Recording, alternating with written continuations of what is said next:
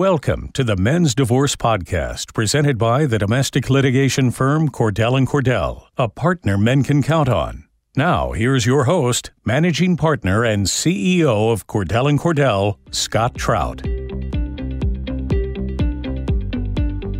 Welcome. This is Scott Trout. I'm the CEO and managing partner of Cordell & Cordell, and welcome to part 3 of our ongoing series surrounding divorce and all aspects of it. In this part 3, we're going to talk gently and more specifically about filing and what happens. So my wife has filed. What do I do now? Those types of things, because that's always the pressing question as to what guys should do, because there are a lot of things that need to happen. And specifically, we'll talk about action items. So when you've been served, you're on the clock. So we want to talk a little bit about that. And I am joined today by Will House from the St. Louis, Missouri office, who is a litigation attorney with Cordell & Cordell. So welcome, Will. Thank you, Scott. So Will's got a plethora of litigation experience and is licensed in Missouri only. So always, as I talk about in these podcasts, is to use caution with how we discuss things. Do not take this as legal advice. It is not intended to be such, and we don't want it to be, because there are so many intricacies in family law that we really require you to go see your attorney. But we really want to put these issues out there to spur a conversation. So when you're listening out there, take some notes and then go call your lawyer. Or if you don't have one, you certainly can get a hold of a lawyer. Or at Cordell & Cordell, we have offices around the country. But we want this to be a conversation. And especially now when we're going to talk about she's filed, what do I do? Which presumes that you didn't want it or you didn't see it, or you did want it but you just didn't file first, which I've talked about in my previous part 2 or part 1 segments about filing first. So we'll just dive right into it. She's filed. And can you just give us now, keeping in mind that we have guys out there listening across the country. And so the timelines differ, but, you can use Missouri as a good baseline because obviously they're just action items. So give us a general timeline. What happens once someone files, once the wife files? Sure. So first thing that you're going to want to do is go to talk to an attorney. Because there are, like you said, the clock does start, and there are very specific timelines that you need to hit. And while there may be some wiggle room there, some motions you can file to get extra time, you don't really want to do that, because you're starting off with a bad impression with the court that you're not able to keep deadlines. So you get served, and at least here in Missouri, and I believe most other states around the country, you have 30 days to file your answer and a counter petition. So that's just your response, your initial response to what she's alleging. And then if you want to make any allegations of your own, you put those in the counter petition. So within that first 30 days, there's a lot of work that can be done and in a lot of cases needs to be done. Depending on your location, even your location within Missouri, there are deadlines for filing financials, statement of income and expense, statement of property, proposed parenting plan. In a lot of locations I've noticed recently, they've started doing mandatory document exchanges within the first 60 days of the case. So those sorts of things, there's a lot of documentation that needs to be gathered, a lot of conversations with your attorney to start strategizing, because there's just a lot of things, and we can unpack a lot of this throughout this podcast, but there's a lot of things that if you want to pursue it, you need to start from the beginning, because if you bring it in halfway, it looks reactionary. It looks like you're trying to get back at the other side, maybe for something that they did, or somehow you thought they got the upper hand, so you needed to do the same thing. Mm-hmm. So, there's guys out there, and I can tell you, you probably heard it, where guys say, look, I don't want this divorce. She can have it. I'm just not going to file an answer. Is that a good idea? That is a terrible idea. Yeah. So what we use the word default. Right. So tell me, and tell guys out there, one, why they shouldn't just ignore it and go into default. Okay, so a couple of things. One, if you go into default, you're basically saying, I agree with everything that's in the petition, and she can have whatever she wants. Now, in theory, the judge is supposed to be bound by what's in the petition. I can tell you from my own experience that I've had times where that has happened and other times where the judge just kind of lets the person ask for whatever they want. So even if in that initial pleading it didn't say, I want sole legal custody, I want sole physical custody, I want maintenance, alimony, all of the different things, then sometimes judges will still let them have those things or ask for those things. So you may be caught by surprise even if you don't think she's going to go for something or that she's pursuing something.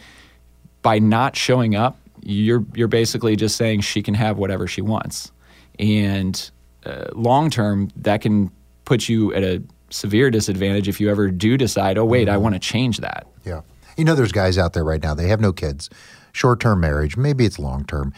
They didn't acquire a lot of assets, and they're like, why do I pay a lawyer? I mean, Will, this sounds like a great idea. I can save all the fees and just go into default, and she can have whatever, I don't care, right? If you really, truly don't care, right. I'd be surprised, first of all.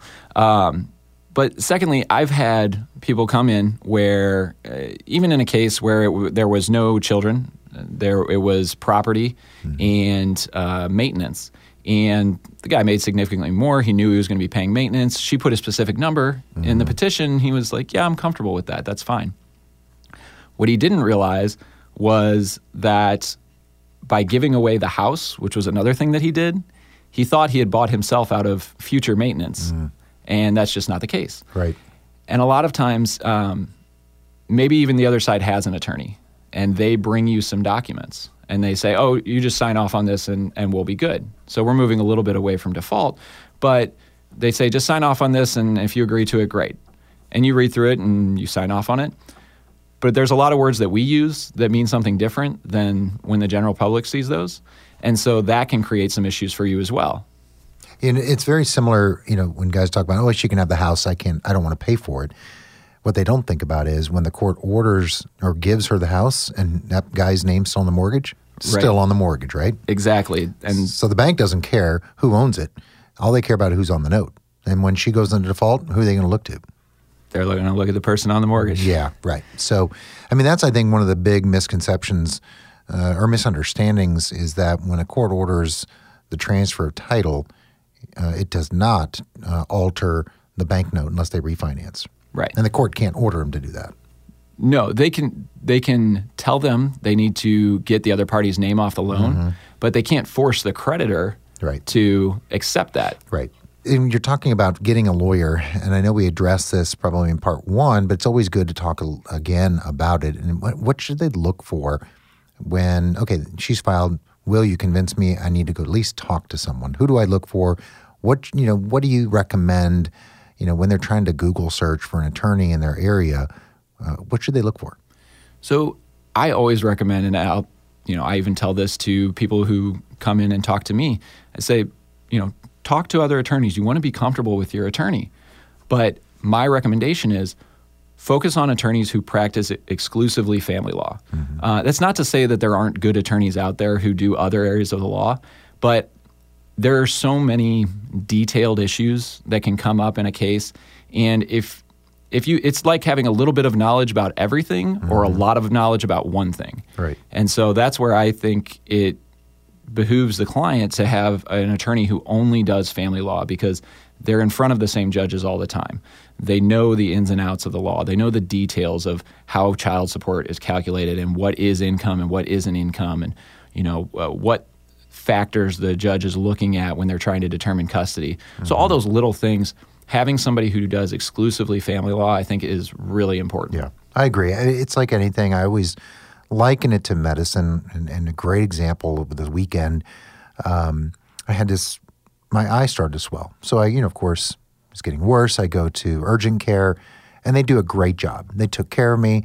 They generally know how to treat eye conditions. And at the end, here's some medicine. You should be good to go. But she goes, I'd recommend going to someone who just deals with eyes, right? And it's the very same thing in families. That, look, general practitioners out there, they dabble. They're really skilled. It's not, as Will says, not a lack of skill, but there are certain intricacies or experience why, for example, us at Cordell. And Cordell, this is what we've done and all we've done for so long.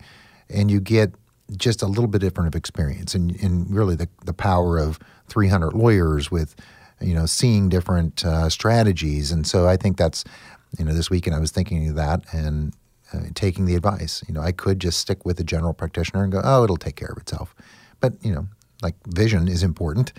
And so I took it for what it was, that just like divorce, your property, your kids, everything you worked hard for is extremely important. So make the best decision. And I always say, choosing a lawyer is like choosing a doctor, and you want them to heal you. So treat the attorney in the same manner, and that's always good. So there are guys that always hear their friends, well, I represented myself, pro se, they call it in Missouri.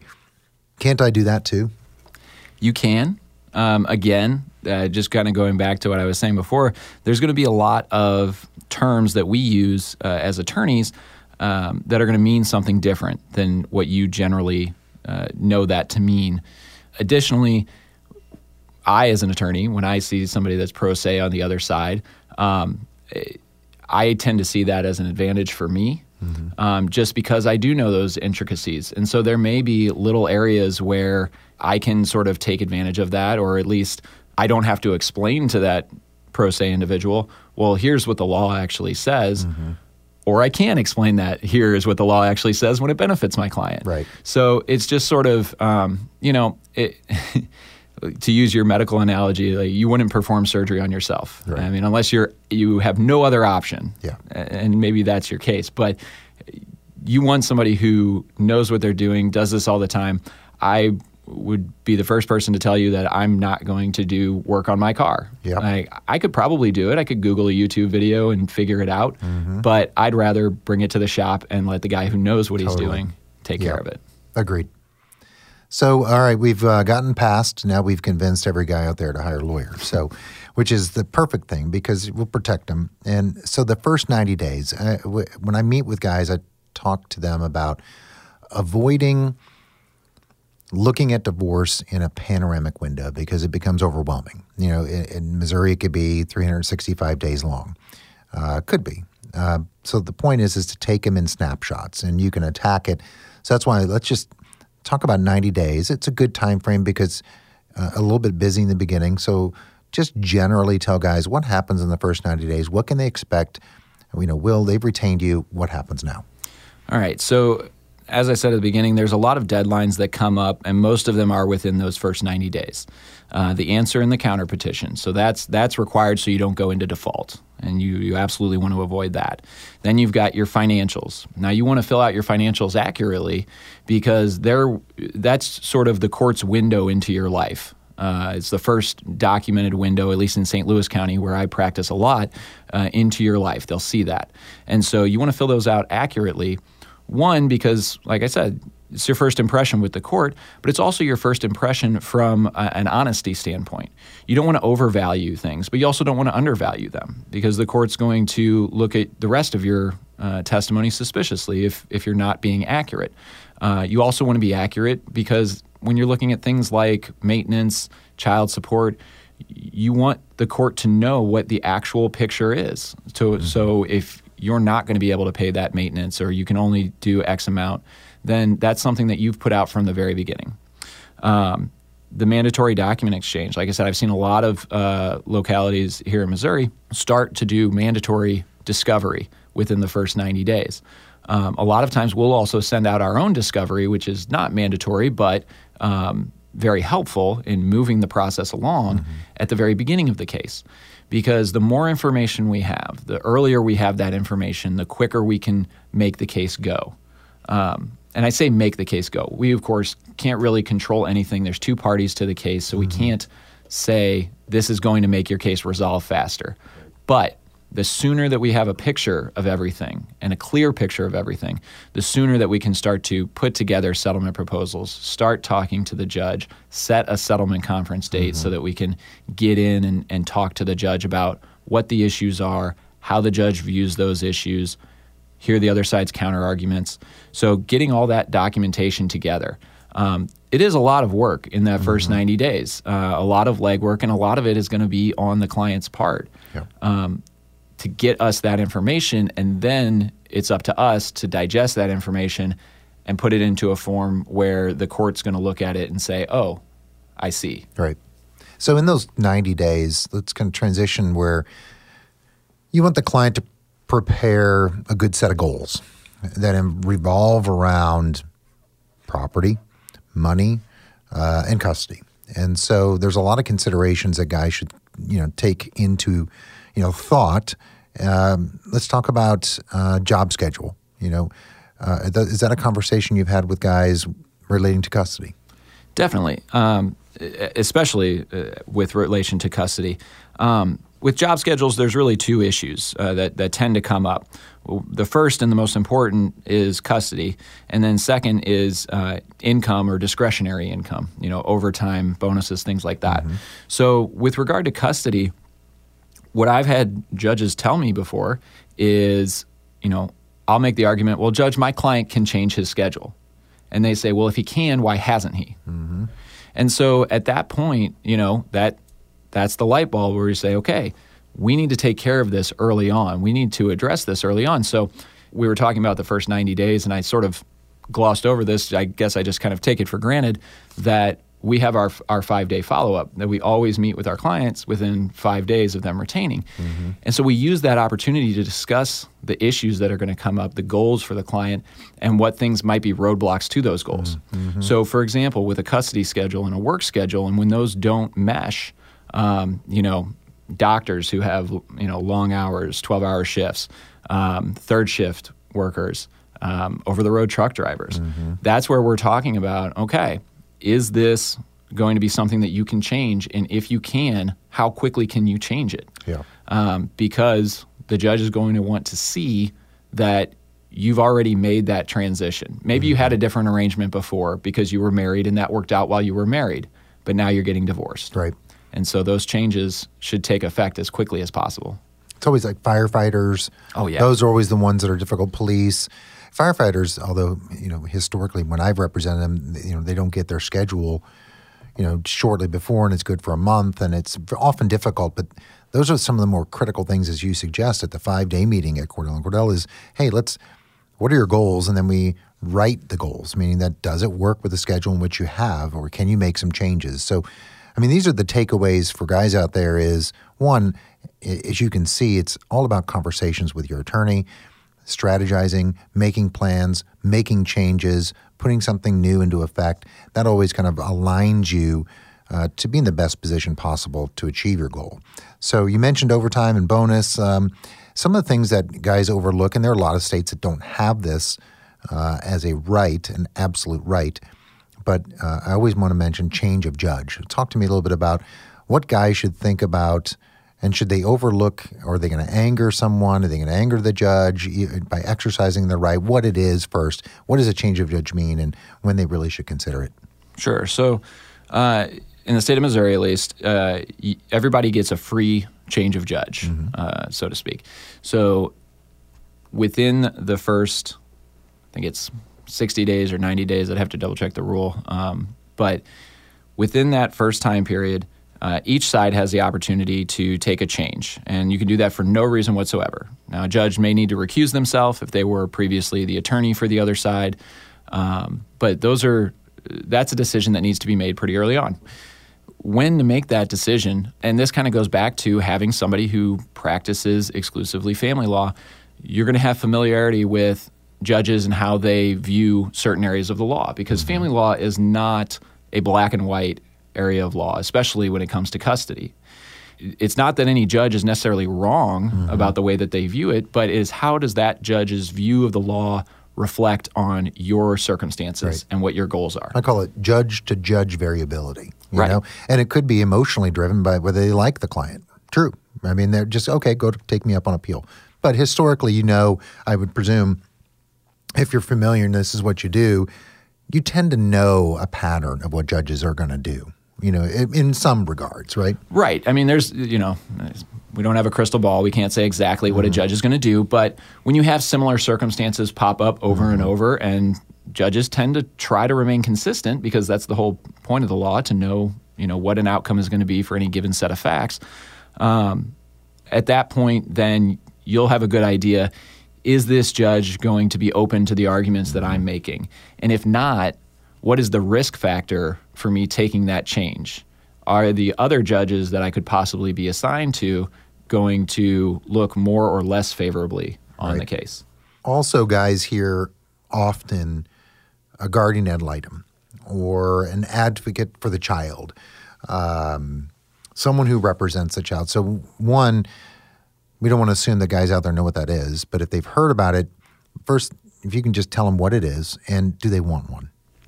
Okay, so a guardian ad litem is an attorney. In Missouri, at least, they are required to be an attorney, and they are sort of an extension of the court. A lot of people say that they're the children's attorney. That's not technically accurate. Your attorney is to advocate for what your goals are, what your desires are. That is not necessarily a guardian ad litem's position. Their position is to advocate what's in the best interest of the child. And so that may or may not be what the child wants, or at least what the child has stated that they want. But that is their role within the court, is to be sort of an extension of the judge, to investigate. They have all of the abilities of any other attorney, send out subpoenas, interview witnesses, call witnesses, cross-examine at trial, all those sort of things. In certain cases, they are required in Missouri to be appointed. If there are allegations of abuse or neglect in Missouri, they are required to be appointed. There is some debate about whether they are required to be appointed in every paternity case, but in all likelihood, in most paternity cases, a guardian ad litem does get appointed unless it's non-contested or amicable. They're also allowed to be appointed in any contested custody case. So anytime the custody is at issue, they can be appointed. Regardless of any allegations of abuse or neglect. Right. Okay. And at that point, that's up to the judge. If the judge feels like it's going to be helpful to make that determination, then they can appoint one.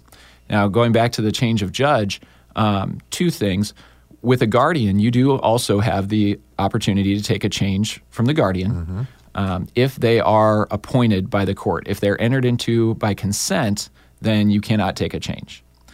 Also on modifications, because we do deal with custody, obviously, with a motion to modify, at least in Missouri, if you have a judge that you were previously assigned to, your modification case is not a new case where you get to then take a change of judge. So you're sort of, quote unquote, stuck with that judge. With the guardian, though, even on a modification, you can take a change of guardian. So let's say you had a guardian in your initial divorce. They, for whatever reason, didn't like you, thought you were, whatever. Then, yes, you can and probably should take a change from that guardian. Not anything against that individual. They just don't see your case the way that you see your case and that we want the judge to see your case. So we would need to take a change in that circumstance. You had early on mentioned gathering documents. So quickly, lawyers use this word discovery. I mean, I guess if you think about what it means, it is, to find things, to gather, to get more information. Walk guys through just generally high level what that means and what's available to them and what you think they should take advantage of. So there's all sorts of discovery mechanisms. One that you'll hear a lot about are subpoenas. So subpoenas are basically orders to third parties to produce certain documents. So a lot of times we'll send subpoenas for work records, employment information, bank records, credit card statements, things like that. Those we send out to third parties because they're the ones who have the original documents. For custody cases, school records, maybe police reports, depending on what allegations are in the case, counseling reports. So there's a lot that can be obtained through subpoenas. Well, the client's going to come up to you, well, can't I just go get those and hand them to you? Well, it sounds like a common sense thing, right? Sure. Hey, I'll save the money. I'll run down there. I'll get a copy. This is good enough. Right. First of all, you may not be able to get a copy, but let's say you can get a copy. There are, at least in Missouri, there is a rule that allows us to get certain documents into evidence without having to have the custodian of records, that's the person who keeps those records in the normal course of their business, without having them come to court and testify to the veracity of those records. So if you just go and get those records, bring them to me, that's great for my information.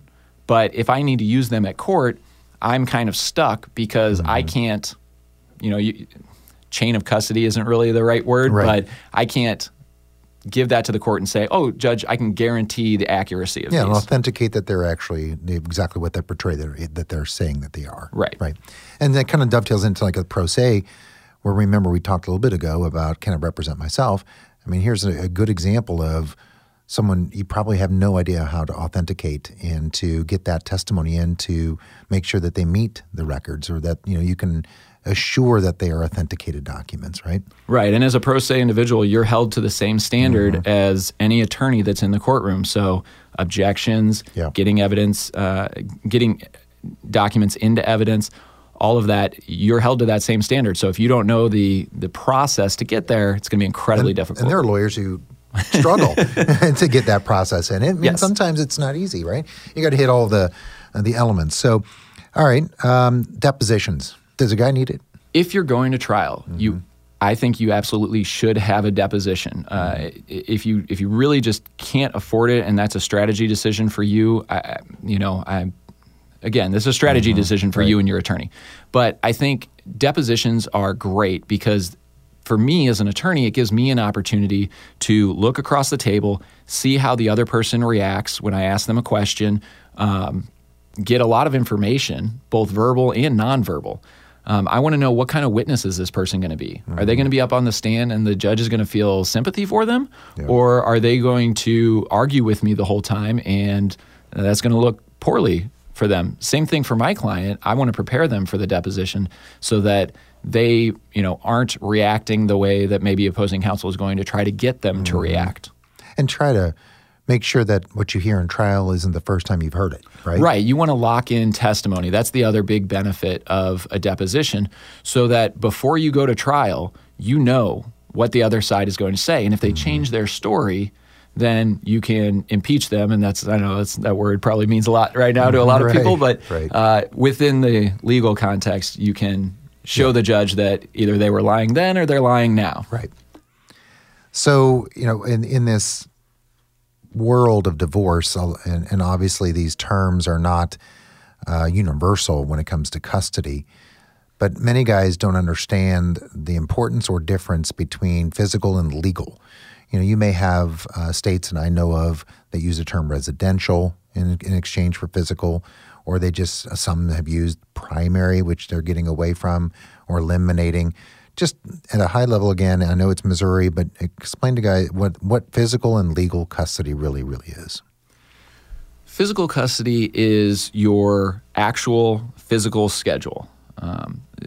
For both physical and legal custody in Missouri, we have joint and we have sole. So physical custody, joint physical custody, means that you both have significant amount of time. It doesn't necessarily mean equal time. It could be something as much as once a week and every other weekend could be considered joint physical custody. Even every other weekend I've seen called joint physical custody. With sole physical custody, the biggest difference is that the court is automatically going to use the parent who has sole physical custody. The court's going to use their address for mailing and educational purposes. In joint physical custody, the court has to list out who they're going to use. And just as an aside, it doesn't really give either side any more power to have that residential status, is what you'll hear a lot. It's just where the child is going to school from, which is important in many cases, but that it doesn't give either parent more power. Now, with legal custody, that's where it's really, really important. With legal custody, if you have joint legal custody, that means the two of you have to make decisions together. You have to discuss what you're going to do on behalf of your child and then make that decision jointly.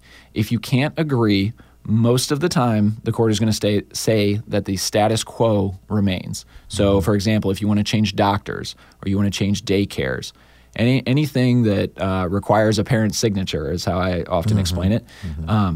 You guys have to agree on that. With sole legal custody, technically you're supposed to still discuss those decisions. It doesn't always happen. But the person with sole legal custody gets to make that final decision if the parties can't agree. So that's where it's really important to have joint legal custody and make sure that you are part of that decision-making process. So guys often say, my wife told me, hey, let's save some money. We can just use one lawyer. Use mine. He's great. He knows it all, and he said he can walk us through getting this resolved. Is that a wise idea? If your wife already has an attorney, that attorney cannot help you in any way. It is unethical. Even if she says he can. Even if she says because he she can. will. She'll say it. No, no. It would be unethical for any attorney to represent both sides in any litigation, much less an emotional area like family litigation. If your spouse, soon-to-be ex-spouse, comes to you and says, let's just use one attorney, maybe you'll have one attorney drafted up, but you should have your own attorney look over it and make sure that you understand that what's in there is what you actually agreed to. If you want to talk about mediation, you can have an attorney who is a mediator be involved, but that creates some more issues. Right. So let's jump then. We'll get to mediation because I think that's always something guys want to know more about because there are opportunities there. What happens behind closed doors? You know, these guys often go to court in something that's called a settlement conference, a status conference, a case management conference. It depends on what they're called around the country. But when you walk in court and your lawyer's saying, hey, it's just for us to go tell the judge what's going on, what happens behind closed doors? Because that's often what occurs is the client sits in the courtroom, the attorneys go behind the bench or behind the door, this magical door, and it shuts and you have no idea. I mean, oftentimes I think, gosh, if I were the client, I'd be like, what is going on back there? I wish I knew what they were saying. So what happens back there? Right. So in a settlement conference, status conference, depending where you're at, that's a time for the attorneys to make arguments to the judge. I had a judge actually state it very clearly the other week. Everything I've heard up until this point has been argument, not evidence, because they don't receive evidence. Evidence is only put forth at trial. So when we're back there, we're making arguments. We're letting the judge know what our position is, what facts we anticipate that we'll be able to present at trial, and what sort of outcome we're looking for. And the other side is going to do the exact same thing.